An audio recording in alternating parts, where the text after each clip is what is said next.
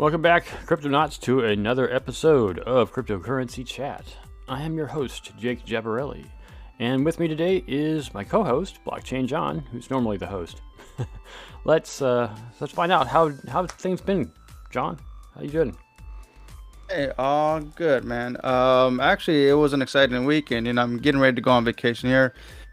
And what I did yesterday was I went to there was a Braveland event yesterday, or should I say a Ravencoin event in Braveland. So for those that don't know what Braveland is, just a metaverse for the Ravencoin community. It's a cool place to go hang out. And there's a video. I uploaded a video, 43 minutes long. It is on the C3 Media YouTube channel. Check it out.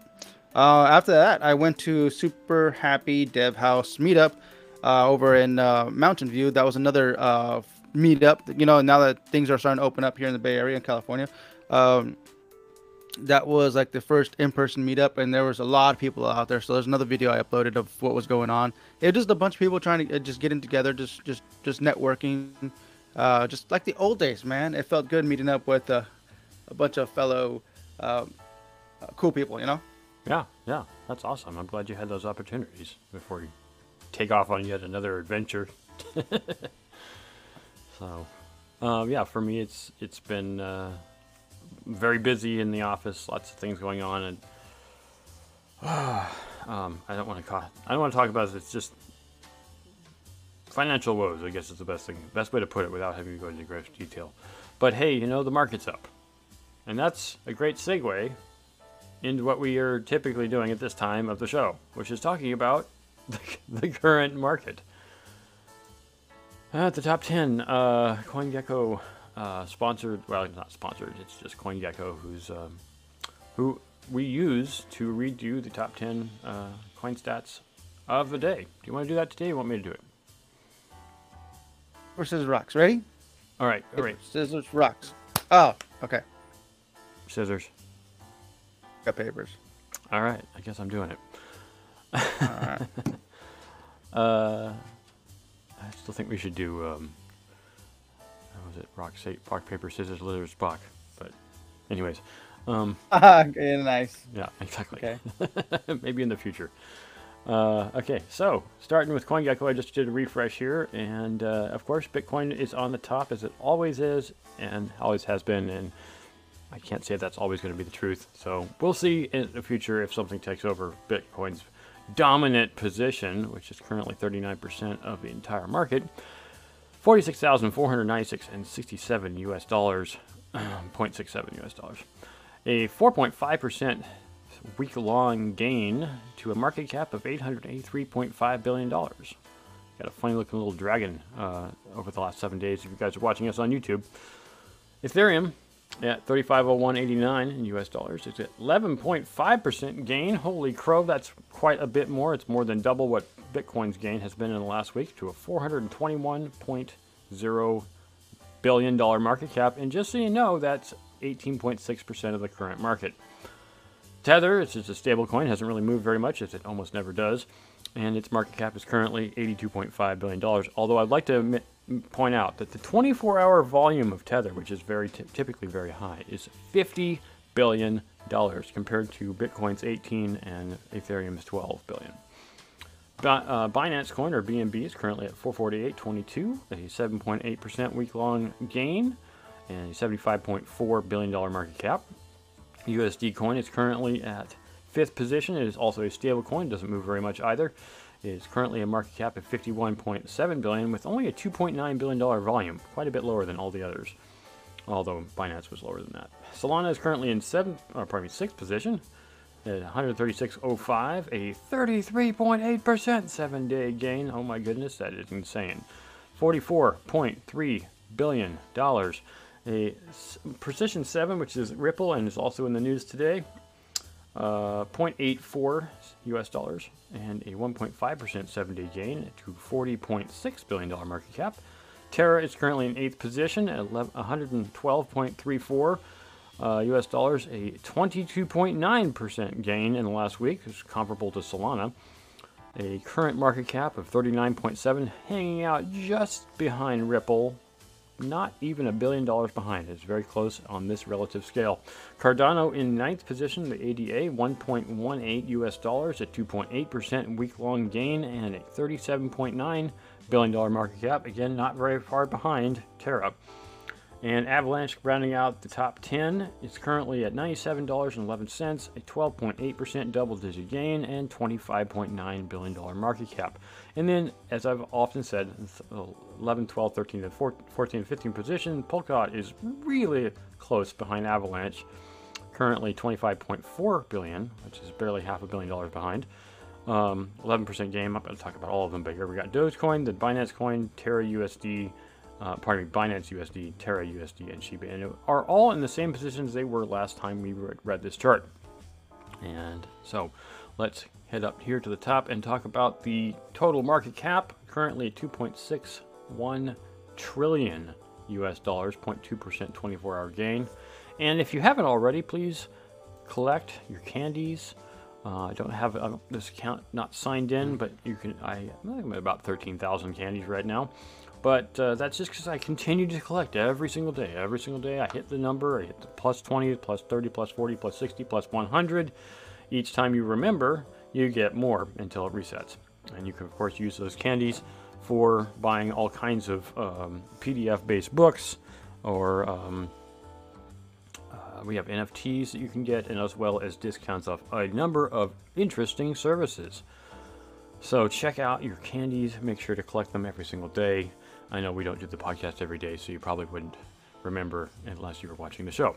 So it is up to you to get on to CoinGecko and collect your candies. Anyways, Jake, go ahead. Jake, one thing. What I've been noticing is the Bitcoin dominance. Yesterday was at 38%. Today it's at 39%. And Ethereum hasn't really been moving much. It's been settling at about 18 to 20%. Means that the others, the other blockchains have actually been gaining momentum. Yep. And let's see. Let me jump back over to the top 10. Altcoin Spring. Maybe BNB, Solana, like you said, Terra, Cardano, Avalanche. All those guys are picking up, man. They're picking it up. Yeah, there's quite a few. If you scroll further down, you can see Near Protocol. They're at 19th position, is almost 30% gain.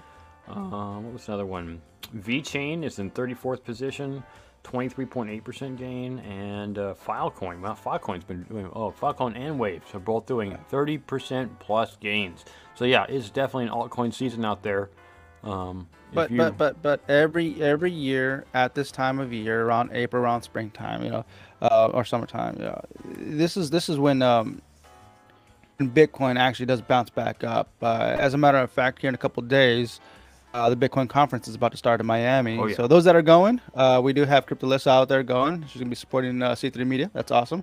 And typically, this Bitcoin conference has traditionally been around this time of year. Coincidentally, they picked the right time because years prior, Bitcoin has always bounced back up around this time of year. Yeah, if we look back here, I'm going to go back here and look at the history of Bitcoin real quick, put it up on screen. That full 1 year listing of everything that's been going on. If we look at currently, Bitcoin is what, 46,000 at this time last year. Actually, it peaked out. Let's see. Look at the chart here. April 14th, it peaked out at about $60,000 last year around this time. If I were to pick the third, which is today, 1 year ago today, we're at $57,000. Bitcoin's value, so it's a little lower, but it is making its comeback. So yeah, so I'm not saying for certain, but if Bitcoin follows the same pattern, we will see a rise in September, a drop in the middle of the summer, but a rise again at the end of the year. I don't think that'll happen. It almost never mimics exactly what the previous year did, but we can say for certain there's a lot more hedge funds involved in Bitcoin than there were before, and hedge funds do have tendencies. So we'll just have to see. We know that Bitcoin seems to follow the world news, not just the U.S. news. Anyways, we appreciate if you guys are watching us on YouTube or listening to us on Anchor. And if you are watching us on YouTube, we would appreciate that you give us a thumbs up if you like the content that you are listening to, or watching rather. Hit the notification bell. We post every Wednesday and Sunday, and You can also subscribe if you'd like. You can check us out on Discord. There's always a lot going on there. We have our C3 Media token that you can collect by joining us on Discord. You can also support us on Patreon, as well as through various cryptocurrency formats such as Bitcoin, Ethereum, Binance, BAT, and Raven token. So we appreciate you listening, and we are going to continue on with the news today. So you want to hit the first one there, the BTC miner, or do you want me to go first since I read the beginning, John? Sure. I got it. No worries. BTC miner Prime Block to go public through a $1.25 billion SPAC merger. This is written by Dimitar Zanzarov. The US-based cryptocurrency mining and infrastructure startup Prime Blockchain Inc. Prime Block will reportedly become a publicly traded company. The organization plans to merge with a bank check firm in a $1.25 billion deal, including debt. According to a recent Reuters coverage, Bitcoin mining company Prime Block will soon start trading as a publicly traded company on Nasdaq after securing $300 million in equity financing from an affiliate of Cantor Fitzgerald and Company. To go public, Prime Block will merge with 10x Capital Venture Acquisition Corp. 2 VCXA.O. $0.25 billion deal is expected to be completed by the second half of 2022. The head of the combined equity will be Prime Block's Chief Executive Officer, Gaurav Budhrani.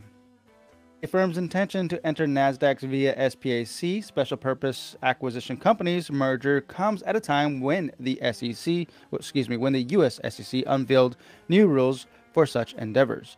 The watchdog requires organizations to provide additional details about their compensation, sponsors, conflicts of interest, etc. Prime Block will not be the only Bitcoin mining company listed on the online global marketplace. At the end of 2021, TeraWulf, another American-based miner, eyed public listing on Nasdaq through a business merger with the tech company Iconix Corporation. Some of the giants in the field, like Marathon Digital and Riot Blockchain, have already listed their shares for public trading. The former trades under the ticker MARA, and the price for a single stock hovers around $28 at current price levels. Riot Blockchain, RIOT, trades at approximately $20. How do you feel about these big mining companies going public and or merging?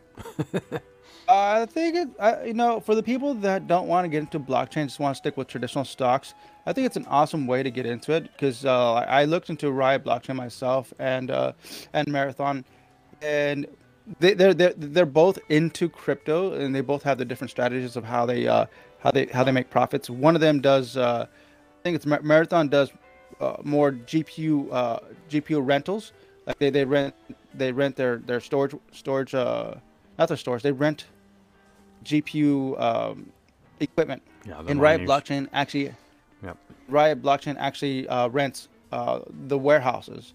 So it's like Marathon is paying Riot to house their GPUs. So there's a win-win for both of them. They have their own business plans. So hey, I think, like I said, going back to it for people that just want to stick traditional stocks, then this is a good way to get into crypto. There's it's like an ETF, but this is a different version of it. So yeah, you can invest in the company that's making money.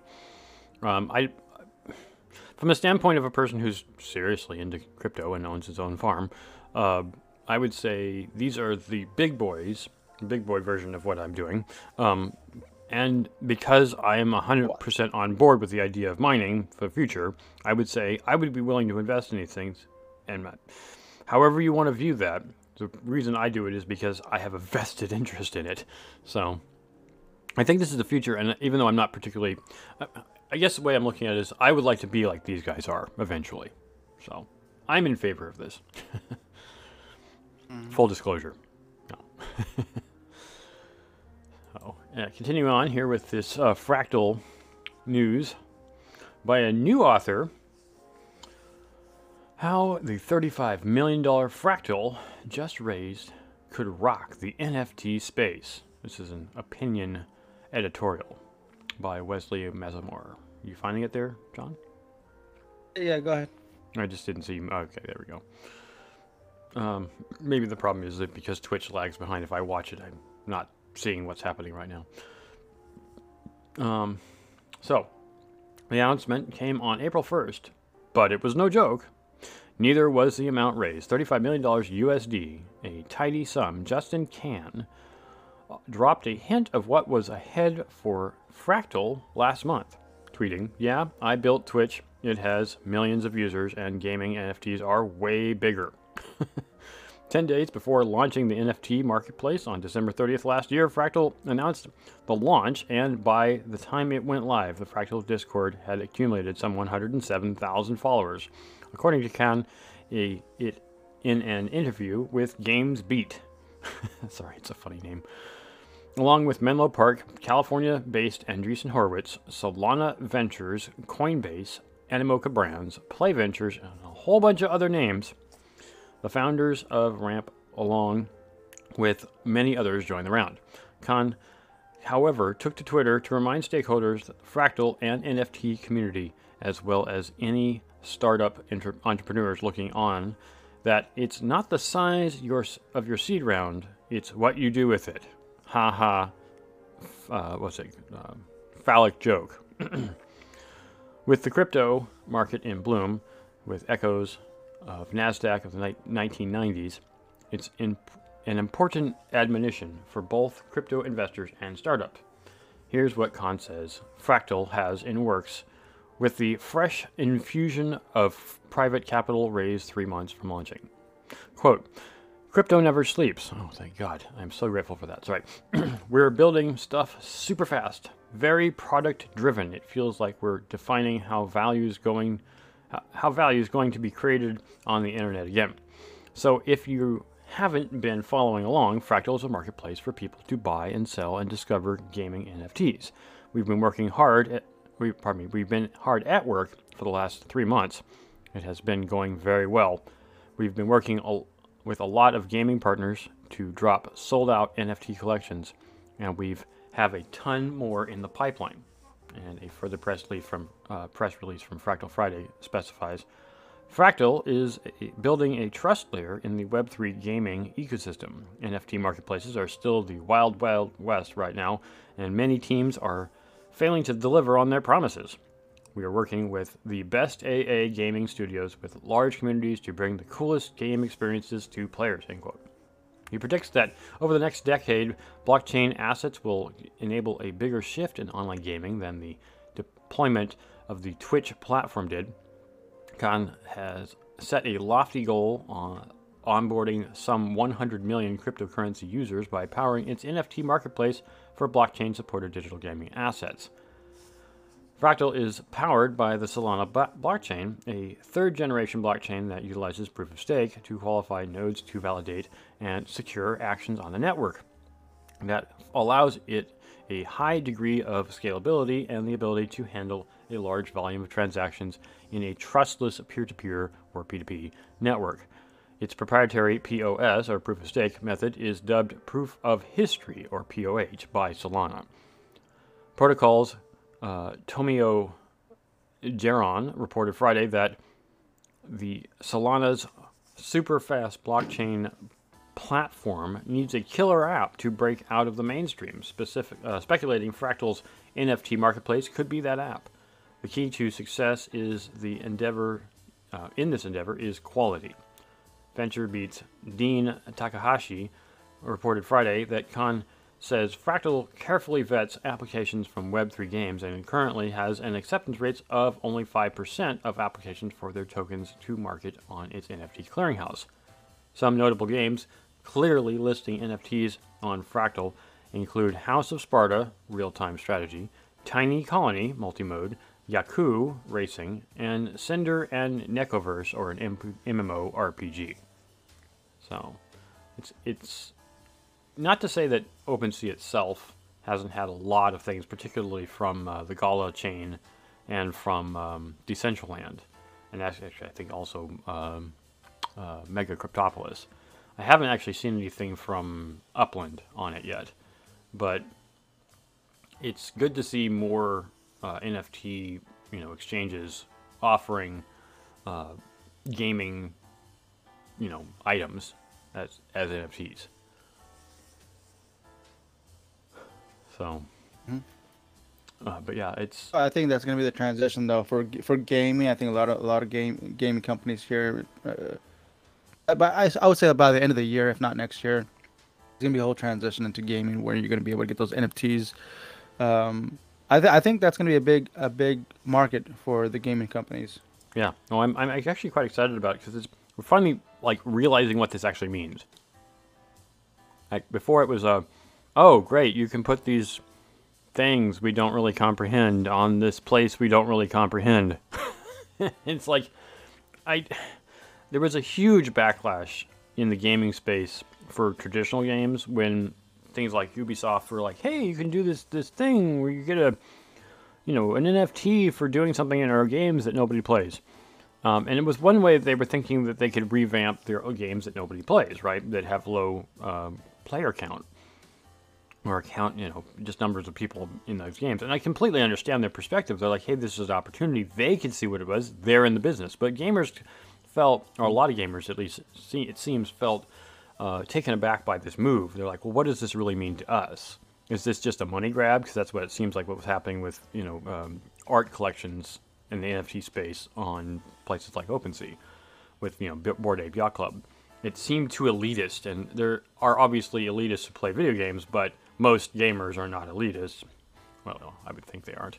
I guess the point I'm trying to get at is there is a validity or a value and a utility involved in having NFTs, not just because they're pertinent to one particular space, but if you have a company like Ubisoft or even Blizzard that can transfer such things between games, and then of course you can keep those things and sell them to other people when you leave the game. And to me, that's brilliant. To me, it's like, having been a very long time World of Warcraft player, you can't really, you're not explicitly, according to the terms of service, you can't sell your characters. But I think it would be amazing if when you wanted to divest yourself of all the time you spent playing that game, that you could then sell a character or equipment or things that were difficult or impossible to get once you wanted to leave the game. Or for that matter, let's say you died and your family wants to keep your work going on. And it sounds insane now because you're like, oh, come on. When Prince died, his music had value. I'm like, why does one person's version of work not have value and another person's version of work have value? Why? So correct me if I'm wrong. People do sell their World of Warcraft items, right? Mm-hmm. And not legally. I don't play it. Not according to terms of service. Yeah, but I do recall Mount Gox. Mount Gox initially started as an exchange market specifically for people to trade items on World of Warcraft, either for Bitcoin at the time, or other, I guess, fiat. And then that's where Mount Gox transitioned from just strictly World of Warcraft exchange market to a Bitcoin and other coins marketplace. Hmm? No, I know. I'm not saying it can't be physically done. You can technically walk into a jewelry store and take all their jewels and not pay them. It's illegal, but it can be done. So, it's something can be done, but shouldn't be done. What I'm saying is, it would be awesome, even if it's not World of Warcraft that does it. Some other game, let's say Final Fantasy, is very popular now too. Where Sony Online Entertainment says, "Hey, we can do this." Yeah, I agree. This is the future of NFTs. Anyways, continuing on with the news. So, U.S. lawmakers introduced a bill targeted at stablecoins, written by Georgiev. Stablecoins are cryptocurrencies that usually peg 1-to-1 to fiat currencies like the U.S. dollar. Every stablecoin in circulation, supposedly there should be a $1 bill or its equivalent as redeemable in the reserves. The rising concerns regarding the security of stablecoins has caught lawmakers' attention. Of course, this doesn't apply to USDT. According to the release by Senator Hergety's office, the newly introduced bill would require stablecoins to be backed by government securities with maturities less than 12 months or US dollars requires stablecoins issuers to publicly release audited reports of the reserves that are executed by third-party auditors. The so-called Stablecoin Transparency Act is a clear indicator that American lawmakers are stepping up to hold the $180 billion industry in accountability and transparency. I actually like that idea, but there's always a loophole or an earmark Exactly. installed in Exactly. those acts. So let's continue on and see what happens here. Transparency regarding stablecoins issuers has been a growing issue in the industry as Tether, the centralized entity that issued USDT, has been called out for its deliberate concealments over the reserve status. As outlined in the release, the bill wouldn't equip regulatory bodies with the power to regulate the stablecoin industry out of existence or to impose onerous requirements on stablecoin issuers. Representative Hollingsworth. So when they say they're not going to do that, most likely that's what they're trying to do. Exactly. Representative Hollingsworth revealed that the purpose of the bill was not to stifle technology innovations. It's always the opposite. And that the bill would give the industry an idea of what the regulatory compliances would be like in the future. Tether, the largest stablecoin by market cap, has been caught in a series of criticism due to its lack of transparency regarding the status of its reserve. USDT is supposedly backed by the basket of liquid assets, yet the company has failed to disclose where the commercial papers come from on multiple occasions due to privacy concerns.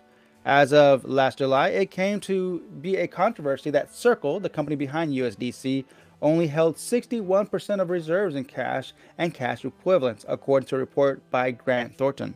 A month later, Circle made a U-turn by aggressively converting its reserve entirely to cash and short durations U.S. Treasuries, a move that aimed to reassure that USDC community. As reported by Crypto Potato, Circle would hold its roughly $50 billion worth of reserves with the Bank of New York Mellon, one of the oldest banks in America.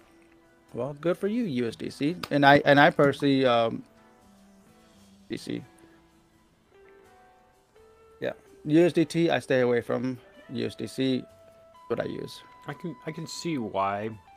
It's like, that if you have, let's say, a small branch bank of a much larger bank, let's say Wells Fargo or B of A, that's Bank of America, those don't live here. Bank of America, any of these larger banks in the U.S., the local branches do not keep on hand enough cash to cash out every single account they have. It's just not something that the U.S. demands that they have. And so I can see why Circle will be like, well, we'll keep 60% of $180 billion on hand at all times, because that's ridiculous. But they did turn tail and change. Like, okay, well, we'll keep it all in hand. But I mean, it's because if I'm not mistaken, Circle. It's a security, right? Circle, I think, is trying to follow regulations. Is trying to get. Yep. Is trying to be more connected with the government and trying to do things in a more compliant way, so they can be utilized by government agencies in the future. Is what I'm looking at. They've really been pushing a lot for government-backed support. Yep. Yeah. And USDT on the other end is absolutely not. They're trying to just they're not really being compliant with American governments. I don't, maybe other countries, but not American governments. And there's just been a lot of question marks about what USDT has been doing with their funds, because it sounds like, from what I recall, it was like 20 to 30% of actual cash. So it's like fractional reserves. Just pretty much what's the difference from USDT to the actual dollar, But I mean, I thought the main reason of having stablecoins within the crypto market was because you could transfer them and not run into the regulatory issues that the U.S. dollar has. If you're trying to move a couple $1 million between a non-stable coin like Bitcoin and a stable coin like USDT, trying to move that much cash to U.S. dollars themselves is challenging, to say the least. And so, people who are trading, particularly those who are trading on places like Coinbase on a regular basis, even if it's a bot trade, it's an attempt to I mean, if you tried to trade U.S. dollars, you have tons of regulation. I get their reasoning. Just if they're going to call it a security, or if it's going to be called a security, they need to follow the same rules that securities follow. So, continuing on. With the news, Arthur Hayes gives his end-of-year prediction for Ethereum price. Well, I thought Ethereum was going to change in June, not in December.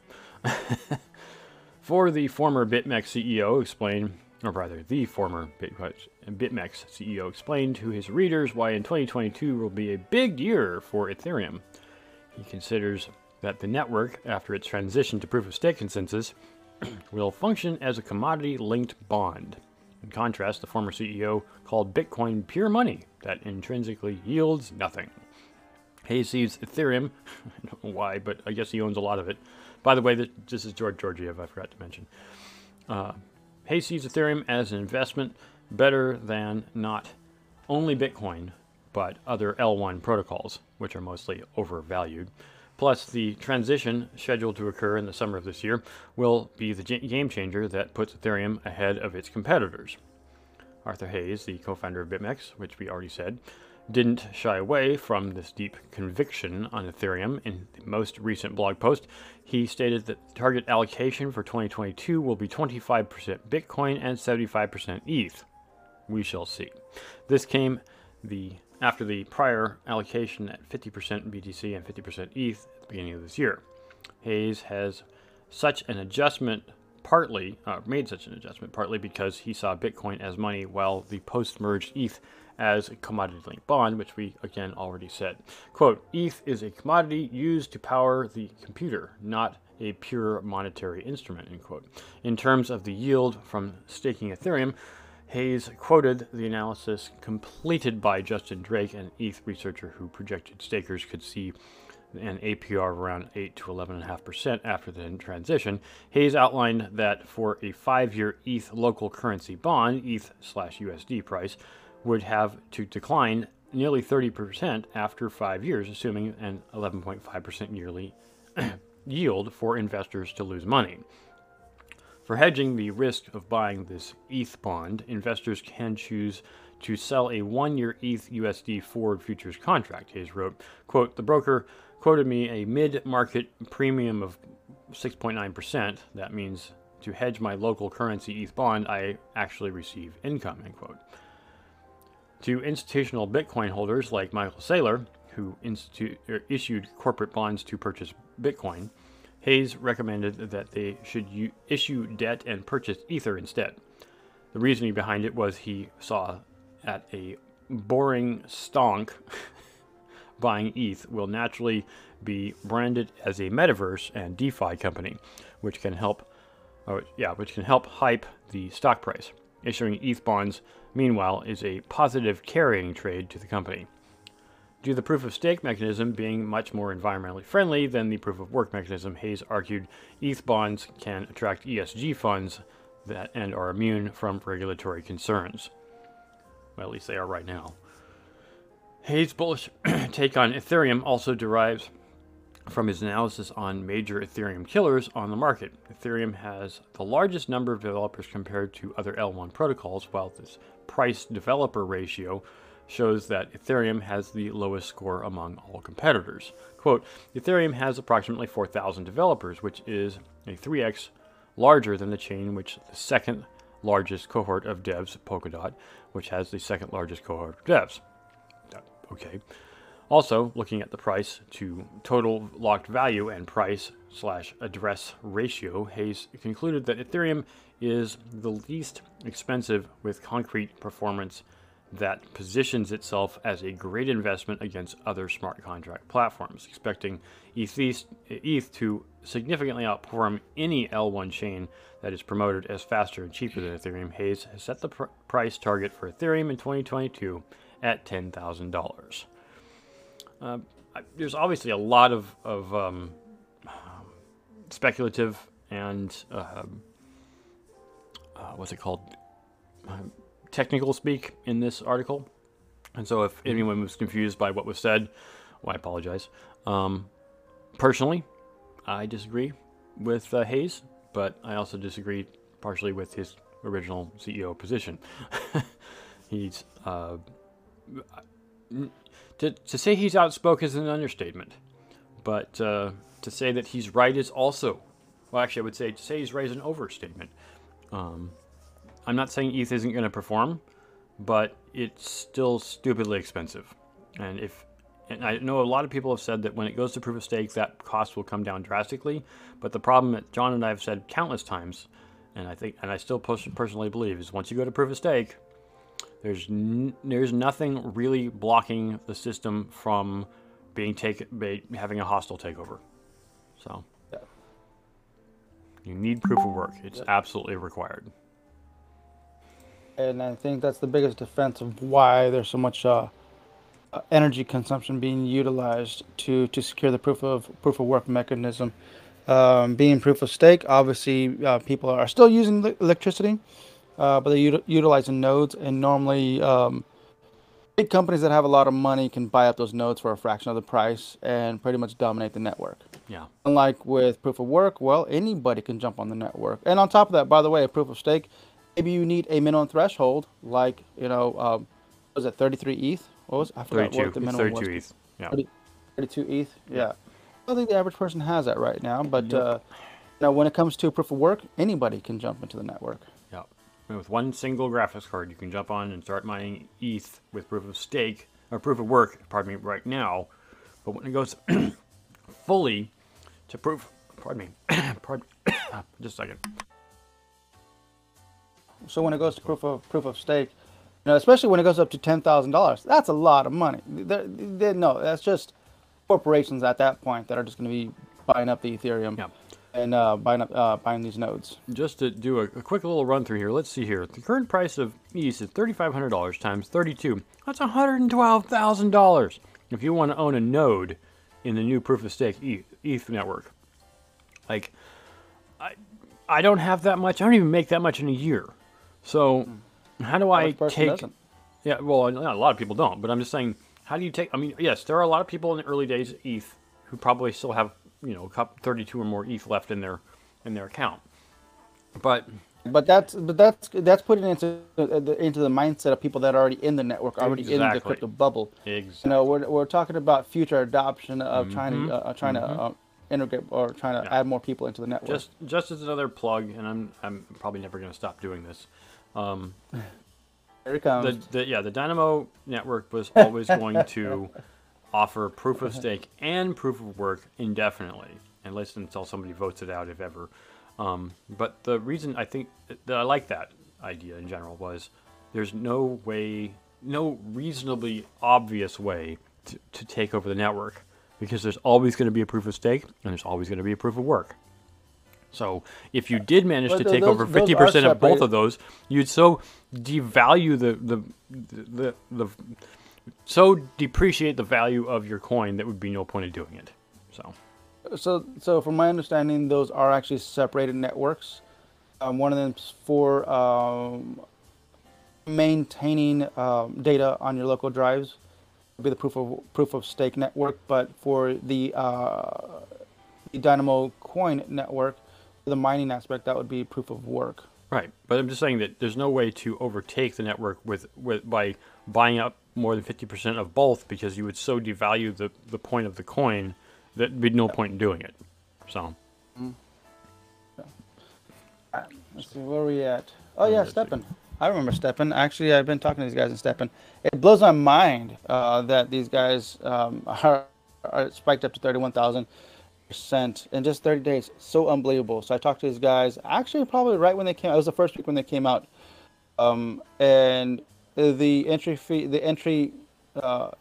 got to buy sneakers through the platform in order to utilize STEPN, which if you ever used any kind of runners app, that's pretty much what STEPN is, but it's on blockchain. But in order to utilize their network, you got to buy the sneakers, and that's pretty much how they do. That's how they do internal funding. That's how they're able to fund their network. I appreciate that, which is nice, but considering that it's in Ethereum, the transaction fee, one's a lot. Considering that it's an ERC20 token, two, actually I think it's an ERC 721, right? I think it's like an NFT. And number two, the price of entry is already high as well. I forgot how much it was. I think it was like $500 or $1,000, something like that. I'm like, I don't know, man. I don't know if I'm gonna. And on top of that, you can only utilize. Oh, my microphone just fell down. Oh no, my microphone. Um, excuse me. You got to tighten up those Top of joints that, every you now and can. then, dude. Yeah. On top of that, uh, the sneakers only last so long. You can only use them for so many rounds of running.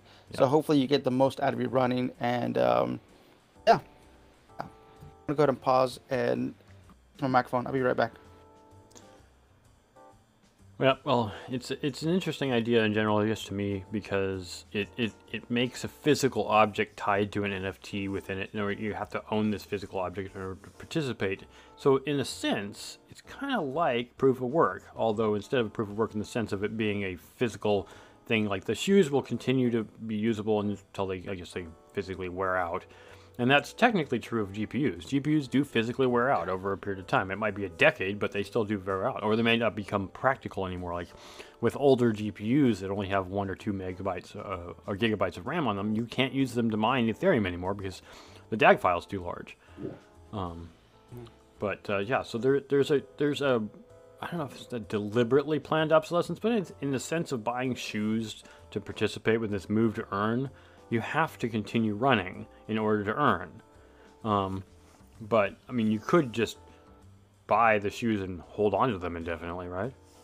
Which let me tell you right now, the guy that's running the thing, running Steppen, that dude is a huge influencer, and when it comes to just running in a house, this guy is literally running 5Ks a day and doing meetups. So when you're jumping into the Twitch, Twitter Spaces, he's literally talking to everybody in the community with answers on top of his head. He just running. You want the answer to this? Boom, he's able to answer it. So he's very confident in what he's trying to build, and I think that's proof there at 31,000% going up in 30 days. So there he goes. Congratulations to that guy. That actually, let's try to get his name in here. Let's see. I'm sure it's in here somewhere.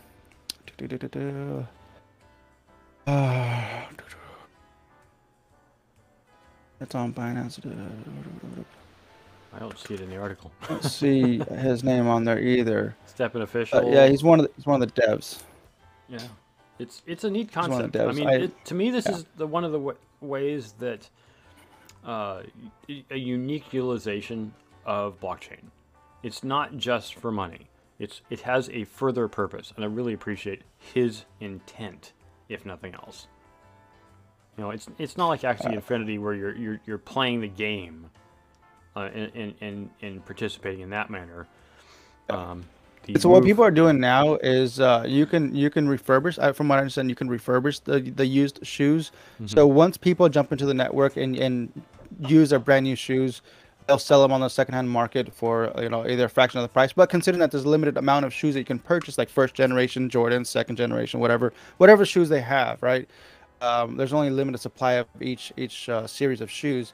So if you want a certain series and which can possibly make you have you earn more of the exactly, because it's an NFT, which means if you buy the shoes early enough on, somebody wants those shoes from an earlier set, you're like, oh, I happen to own a pair. They're a little used, but guess what? Yeah, those things are selling for even more than what they originally paid for, which is kind of cool, man. Yeah, it is. All right, let's go ahead and move on forward. Natural inflation value. So that guy that built the whole gamification on Steppen, awesome stuff. All right, continue. Yeah, I just want to read the title on this. Oh, go ahead. Yeah. I just want to read the title on this. Indian authorities arrest another suspect accused of $160 million crypto fraud case. Yeah. Congratulations. Yeah. Hey, Indian authorities, you guys did it again. You guys are doing wonderful Glad things. You caught another crypto fraud person. Okay, continue on with Ripple. And this is Ripple co-founder donates $5 million to environmental campaign against Bitcoin mining. Andrew Thorovalas. Okay, Chris Larson, an angel investor and co-founder of Ripple, is funding an environmental campaign to change Bitcoin's code. Bum, bum, bum. Mm-hmm. Using his funds, a consortium of environmental groups will run ads across major newspapers to convince miners, software developers, and others to drop the network's proof-of-work consensus mechanism. To be clear, the environmental lobby seeks to end Bitcoin itself, seeks not to end Bitcoin itself, but to see it shift towards a less energy-intensive security model. Former Sierra Club director Michael Brune who is advising the campaign, claims that Bitcoin is contributing too much to global warming in light of the severity of climate change. Quote, "It's important for anyone in a position to act, he said. As reported by the Wall Street Journal, you can't ignore that we're in a climate emergency." Bitcoin's proof of work requires networks to compete at solving a highly difficult math problems for permissions to create the next block. The winner is rewarded with newly minted Bitcoin, as well as proceeds from the network's recent transaction fees. To solve the problems fastest, miners must spend more computational energy than their competitors. Overall, the mechanism's purpose is to make it costly for users to propose a block in the first place, incentivizing them to propose blocks in line with the network's rules. The nature of this competition has spurred the growth of Bitcoin mining farms across the globe. These farms, collections of computers purpose-built for Bitcoin mining, cumulatively consumes 136.79 terawatts an hour of electricity per year, more than all of Norway. This has raised concerns among the environmentally conscious in crypto, business, and politics alike, including Chris Larsen. The Ripple co-founder wrote an op-ed last year advocating for Bitcoin to shift to a lower energy validation method. Now he's pledged $5 million to the new campaign against Bitcoin mining, adding that nearly $90 million he's donated to other environmental causes. The campaign will be driven by Greenpeace USA, Environmental Working Group, and others to place ads in publications including New York Times, Politico, and the Wall Street Journal. The ads will call out Bitcoin's environmental impact alongside specific industry leaders and figureheads. Some include Tesla CEO Elon Musk, Block founder Jack Dorsey. Musk began accepting payments for Tesla cars in Bitcoin last year, but ended the program precisely due to environmental concerns. Since then, he has noted Bitcoin mining's greater transition to renewable energy and left the door open to possibly accepting Bitcoin again. On the other hand, figures like Jack Dorsey has been actively working on ways for average people to mine Bitcoin from home. Dorsey's goal is ambitious, to be sure. He does not believe that more miners moving to renewable energy will be enough. In a thread on the subject, he argues that the incentives of the industry will always lead to some choosing to use oil and coal, which he deems unacceptable. Quote, "Bitcoiners, I know many of you may not believe this, but I'm not trying to work against you here," he stated. However, a code change of such magnitude would be unprecedented for Bitcoin. The network has tradition of upgrading quite rarely and using backward compatible soft forks at that. Multiple Bitcoin hard forks attempts, including Bitcoin Cash and Bitcoin POS, have all failed to compete against the original chain. There are also worthy questions about whether miners would be willing to back an upgrade that negates their entire business model. Larsen proposes that new Bitcoin continues to be distributed to miners freely after the fork, based on a snapshot of the current hash rate before it occurs. Ethereum has also used proof-of-work consensus mechanisms until now, but plans to move away from it by July. The new mechanism will be proof-of-stake, which rewards transaction fees for the larger stakers underscore highlight bold of ETH on the chain, rather than the biggest energy consumers. Larsen makes clear that this effort is entirely his own and not on behalf of Ripple. Oh, okay, so it's not Ripple. Okay. They just titled the article that he's the co-founder of Ripple. Okay. Yeah, so he is pretty much he's leading the campaign, and because he has a lot of money, he can pay people off to make this movement happen. That's pretty much what it comes down to. Yeah. I mean, all right, so I'll at least agree with him that I'm not super fond of the immense amount of use of power. I agree with that. But my contrast statement to that is, what about all the other industries that use power? Why are they not being scrutinized? Oh. Why doesn't everybody use electricity? Oh, they do? What about Tesla? Oh, everybody uses electricity. Is that bad? Is using electricity bad? No, it's actually fucking brilliant. Pardon my French, but it is the thing that makes our society function. There's so many things. Should we get rid of the porn industry because it uses so much power?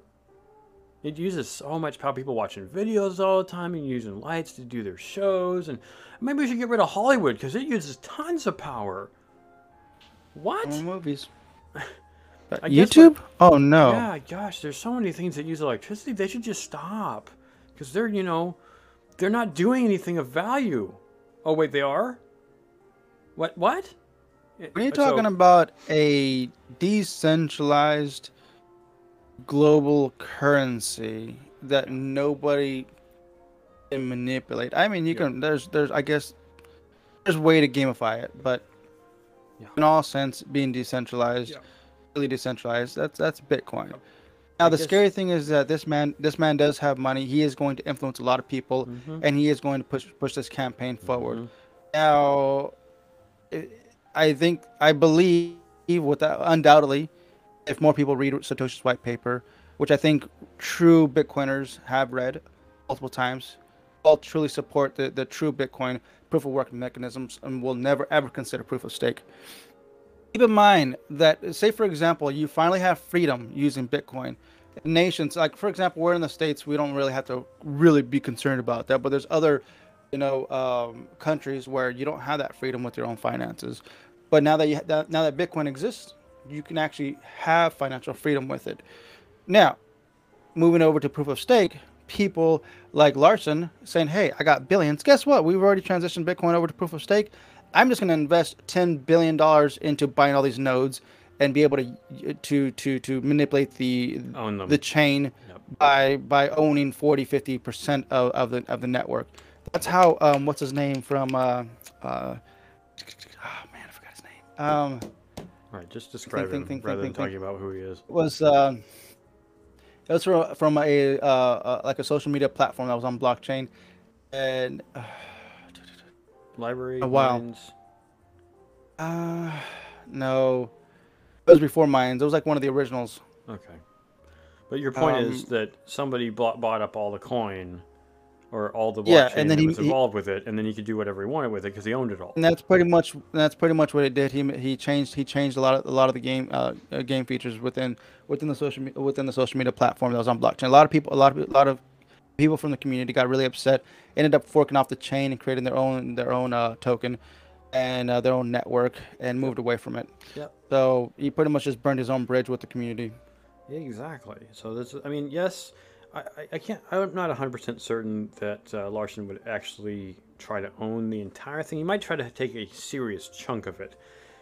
There have been people within other large companies out there who have decided that they didn't like the way that the CEO was doing the work that they were doing, and so they got a bunch of their buddies together, bought up a majority share or majority stake in that company, and they said, this is now ours and we need you to leave. And it's happened. So it's a hostile takeover, but it's absolutely possible. And they even demonstrated that in a DAO recently.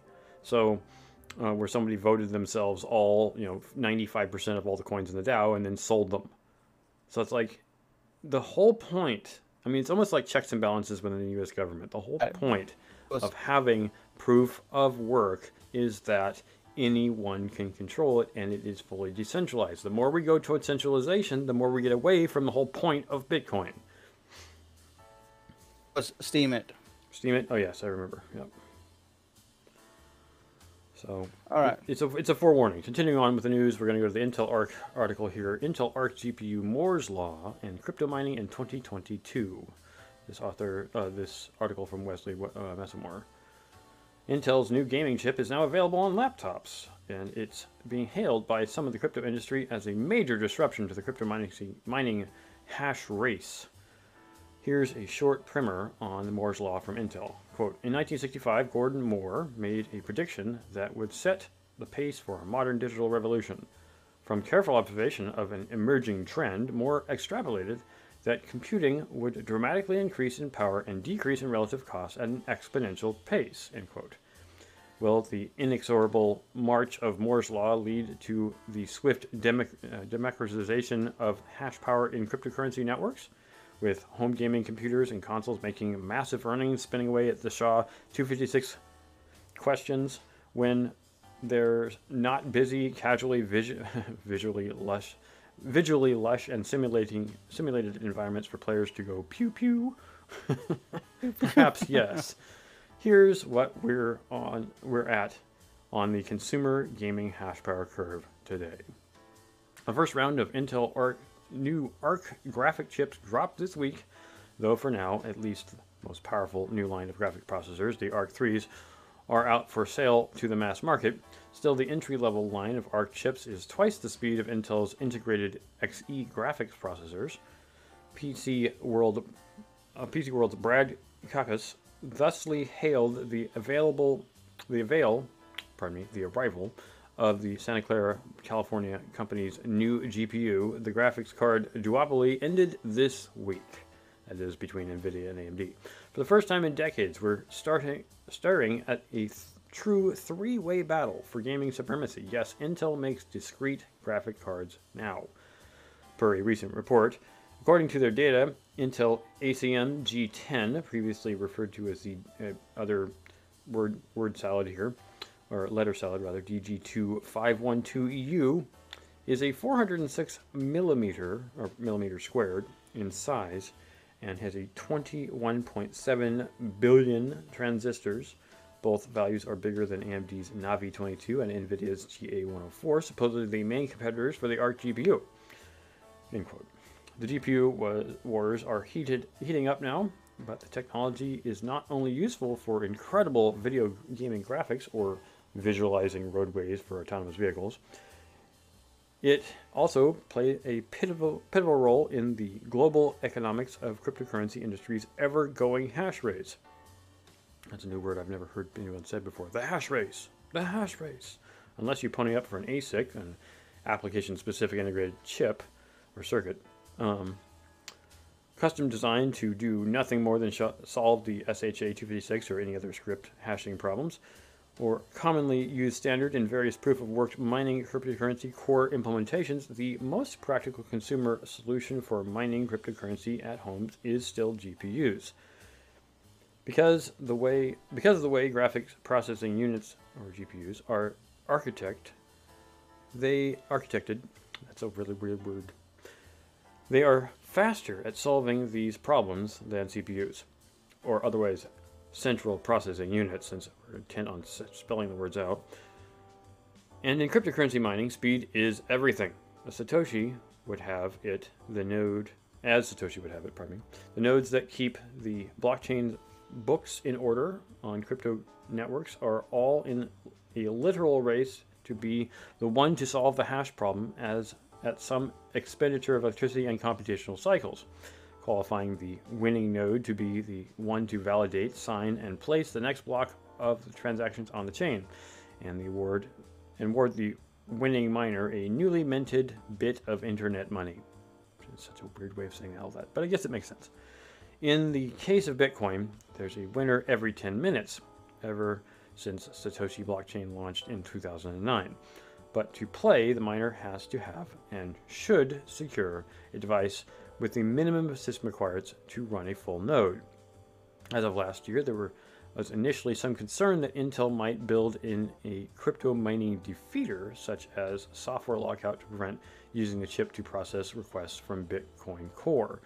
Intel's senior vice presidents Raja Koduri and Roger Chandler put to rest in an interview with Gadget 360, saying they wouldn't block crypto mining on their GPUs. It's not a priority for us, Chandler said. So, selling pardon? GPUs is a priority. Say one more time. I didn't catch all you said. Selling GPUs is the priority. Yes, it's the money. They're interested in the production of the hardware. I don't think this is kind of the way that Bitmain took it when they first started producing ASICs. And there's plenty of other companies out there. Silicon, was it? InnoSilicon was another one.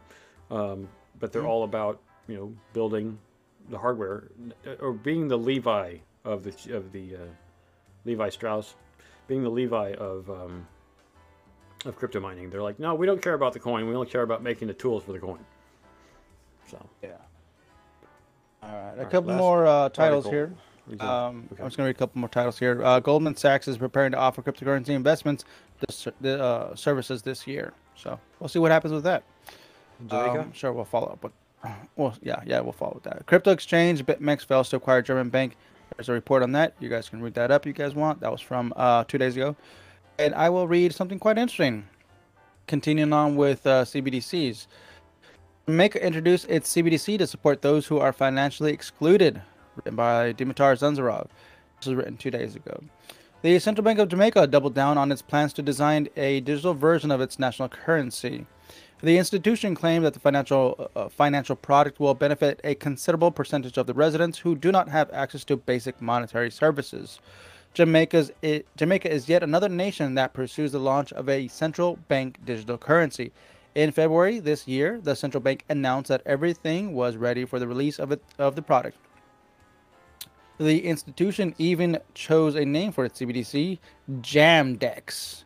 In a recent interview, committee chair and deputy governor of the Bank of Jamaica, Natalie Haynes, explains that the purpose of the upcoming digital currency is to aid those Jamaicans who are financially excluded from the monetary network. Quote, we still have a large percentage of the population that remains outside of the formal financial systems, the financially included. What? Okay. The executive further outlined that the launch of Jamdex aims to digitally transform the entire economy of the island nation. In her view, the financial report will be appealing to those who are keen on using electronic methods of payment such as credit and debit cards. The majority of those people had also found the usage of cash to be burdensome or in some cases dangerous, Haynes added. Subsequently, she revealed that the Bank of Jamaica will conduct additional tests on its CBDC during April to ensure fluency in the transactions. The deputy governor raised hopes that all issues will be clear in the next 4 weeks, while Jamdex should be introduced to the broad society in the upcoming months. Once accomplished, the Jamaican digital currency will become the third project in the Caribbean Sea area. The Bahamas launched its Sand Dollar in 2020, while Dcash, introduced in 2021, is the CBDC of the following countries: Antigua and Barbuda, Grenada, St. Kitts and Nevis, St. Lucia, and St. Vincent, and the Grenadines. Earlier this month, the Jamaican government said it will spread awareness and bolster the employment of Jamdex by airdropping $16, equivalent to 2,500 Jamaican dollars, to the first 100,000 citizens who set up a CBDC wallet after April 1st, which was just started about 2 days ago. So cool. Dr. Nigel Clark, Minister of Finance, said that the initiative's main objective is to encourage locals to use the product as an option to conduct transactions. He added that the government seeks to incentivize businesses to create wallets and incorporate Jamdex in their everyday operations. The more bars, shops, and vendors accept the CBDC, the more widespread its usage will be, Clark surmised. And that's technically how it goes. I mean, what's the point of having a tool if it's not being used, right? Exactly. So, wish them all the best. Yeah, no, I'm grateful that more smaller nations, to the majority of the degree that it's happening, is smaller nations are glomming onto the concept of CBDCs. But in a sense, the CBDC concept as a whole, despite it not being decentralized, since obviously it's literally intended to be used by a government, which is not typically decentralized, is not terribly a bad idea. It's nice to see a unified concept utilized. Everybody has some kind of fiat currency in their country, right? Well, for the most part, unless they use the US dollar. But then they get to kind of control their own coin and make it universally accessible. And just because it's the coin used explicitly for Jamaica doesn't mean other people can't buy into it. And I think this gives those countries an opportunity to have outside investment, which they know they want, right? Mm-hmm. It would be nice to have, in my opinion, and maybe I'm just thinking off the top of my head here. I'm not actually thinking about the full ramification of what I'm saying. To have a universal coin that wasn't necessarily Bitcoin, that was accessible and inexpensive to transfer between all countries of the world and could not be controlled by any of them. Now, I know that's the point of Bitcoin, but Bitcoin's value currently fluctuates against all other coins. What I mean is something that was worth one, not $1, not €1, not one, whatever Jamaica's currency is, but just was worth one across all nations. Now, it will never be that way as far as I can tell, unless, in fact, I don't even know if it were, if we became like some kind of, world coin that was just worth one. But how it would have to trade, because each economy is different, right? In fact, this is the thing that kind of weirds me out with the U.S. Every state isn't as wealthy as the next state. California, Texas, Illinois, and New York I'll even include Florida in that. The economies of those 5 states are much larger and much more valuable than that of, let's say, Montana or Nebraska. And I'm not trying to put anybody down. I'm just saying there's a lot more commerce going on in those states than there are in the other smaller, less populated states. And so I would think that the economies of those states would be the way it is and you see it in Europe, right? The French franc and the British pound aren't worth the same. But everybody agreed, at least until the UK left the European Union, that they were going to use the euro. But even still, the local currency, like the Deutsch in Germany, wasn't worth what the euro was worth explicitly. It was worth pretty close to it because Germany was the one that set it up. But the franc in France and the pound in Britain were not always worth 1-to-1 with the euro. So, depending upon the local economy, it's not always going to be the same value. Right? This is why we see in California currently with the gas price hike that the price is anywhere between $5 and $7 in California, and if you go to Pennsylvania, it's like $3.50. Like, why? Well, it's because their economy's smaller, and it's glaringly obvious. So, the difference with Jamaica or El Salvador or Greece or Japan or China, it's all going to be different. What's interesting about all these countries starting up their CBDC is that they're technically doing a UBI. No one's saying it, but they're making these nations, these citizens of these nations, dependent on these CBDCs to live. I don't want to say a decent, be able to survive. From what I understand, these nations are. The citizens in these nations are just trying to survive, so they're willing to immediately adopt these CBDCs and utilize the government's money. Mm-hmm. Now, that's a UBI in my opinion. You're getting airdrop. I mean, even the stimuluses that are going out, it's called a stimulus. We've been getting stimulus here in the States for a while now, for a couple of years, right? Yep. Everyone's been getting stimulus. Yeah. So I mean, that's wouldn't you call that a UBI? Well, I mean, but it's not a month to month. It's not a month to month. If it's not a month to month, it's not a UBI. Okay, fine. It's a introduction to an UBI. That's yeah, universal basic income. If you guys don't know what UBI stands for. I think that's where a lot of these countries are testing out. They're trying to figure out.